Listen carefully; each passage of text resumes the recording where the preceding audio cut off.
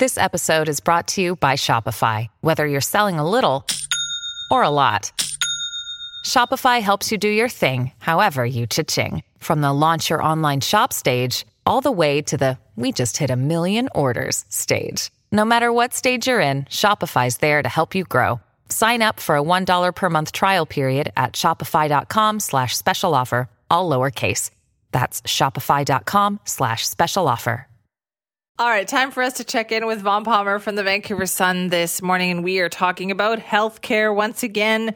Vaughn is with us. Good morning, Vaughn. And good morning, Simi. And is there any other story out there? I think that some days, although there is crime in the streets as well. Yeah, two big ones, though. I mean, with the healthcare, it just seems so immediate, and so many issues that I felt like probably the pandemic pushed to the side and now are coming back, like roaring back, really, like this issue of, family doctors and whether people are getting to two-tiered healthcare system.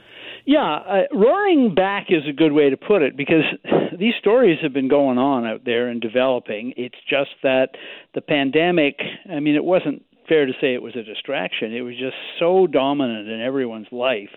When will I get vaccinated? Do I wear a mask? What about the schools? How long do I have to wait? And all that. But all this problems just kept ticking along. And now that the pandemic has faded as a dominant issue, although it has not left, it's still out there. The numbers are still pretty disturbing. But yeah, we're now getting healthcare as a huge issue. Family docs is a good example. I struck yesterday by the Greens. So Sonia Furstenau of the Greens has, to some degree, taken on the job that Adrian Dix used to fill when he was in opposition. She's railing against any encroachments of the private sector into public health care. And she has her suspicions, which I think are well-grounded, that the New Democrats are maybe turning a bit of a blind eye to what's going on because it may be taking some of the pressure off the system. So Furstenau's issue is Life Plus, which is a healthcare access program run by TELUS Health. And TELUS denies this is two-tier healthcare. They deny this is queue jumping. They say that they are not offering access to basic Medicare services. They're offering access to other services which are not central to Medicare. So that's TELUS's story. But the Greens, they're not so sure, and they're suspicious for a good reason, Simi. I would say so, too. And I've wondered about this myself, Vaughn, because I've gotten emails from people since we started talking about this over the last few months telling me what a service like TELUS Health does for them. And I thought, boy, that's really skirting the line, though, of what we should and shouldn't be paying for in this province. Yes, and there is an investigative report of this ordered by Adrian Dix, maybe under a bit of pressure from the Greens, but ordered way back in February. The Medical Services Commission is empowered to investigate. They were asked to investigate the allegations of two-tier healthcare and queue jumping. They delivered the report to Adrian Dix on June the 30th. So he's had this report for 6 weeks, and he's not released it. And Furstenau was out yesterday saying, come on, release the report. Let the public know what the Medicare Services Commission found. Tell people what they found. You can deal with what you're going to do about it at the same time. But sitting on that report, I think Furstenau is right. It raises suspicions about this allegation that there's so much pressure on the system, the New Democrats aren't in any rush to change the way TELUS Health operates.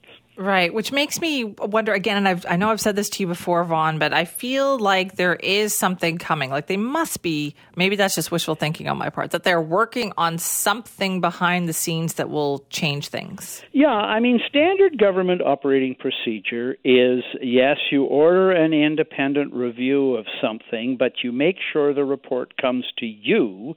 You get to digest the findings, maybe push back a little on them, maybe ask for a follow-up investigation, and you also get to craft the media spin for what you're going to do about it. So that's, again, Furstenau is rightly suspicious about the 6-week delay.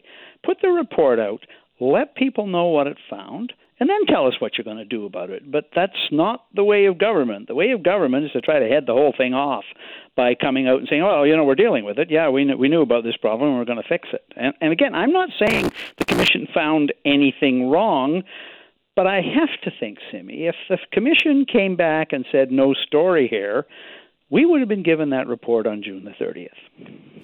Yeah, exactly. What are they waiting for? Okay, also, this issue of pharmacists and prescriptions seems to be gaining some traction, too. We've been talking to some people about that, and I wonder, why no response on this one? One of the things I've said, and everyone following the healthcare crisis has said, is, look, it's been building for years. It's complicated. The solutions will take time.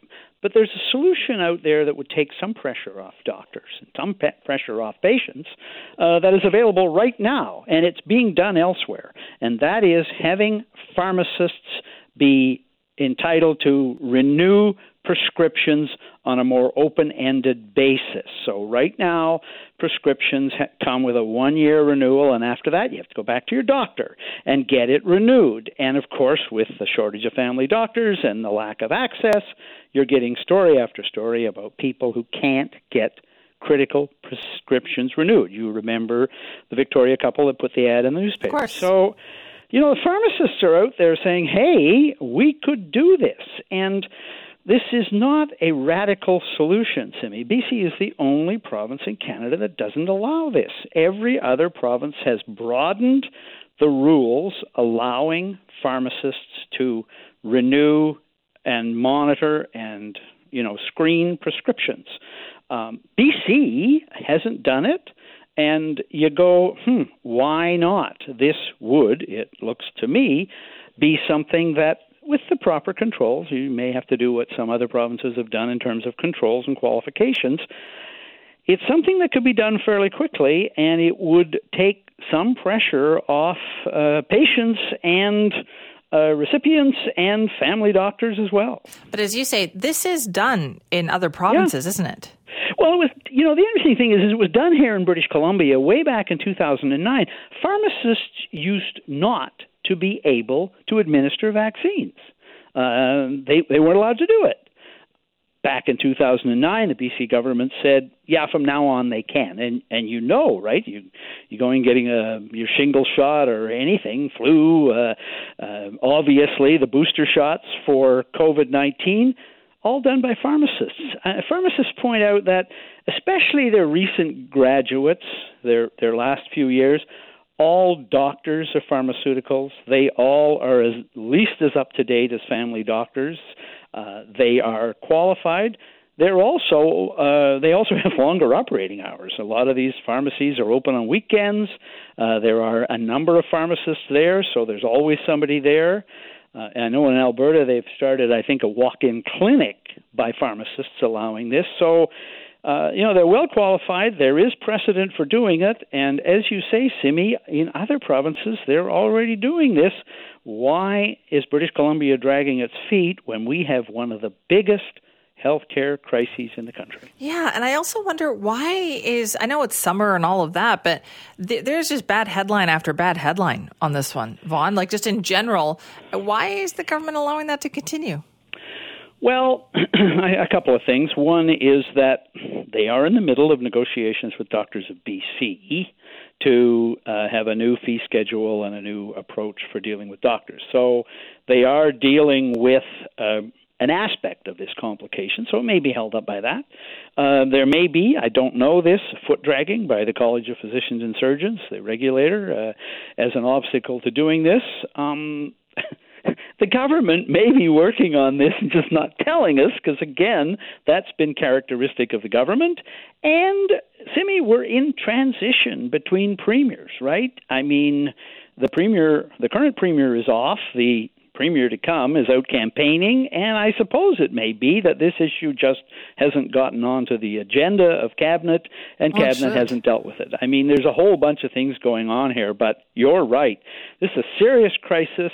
It lends itself to a relatively easy solution, and it is difficult to see why they haven't dealt with it. And it festers, right? This is the kind of stuff that festers and ferments, and then before you know it, you have a much bigger crisis than if you had just dealt with it.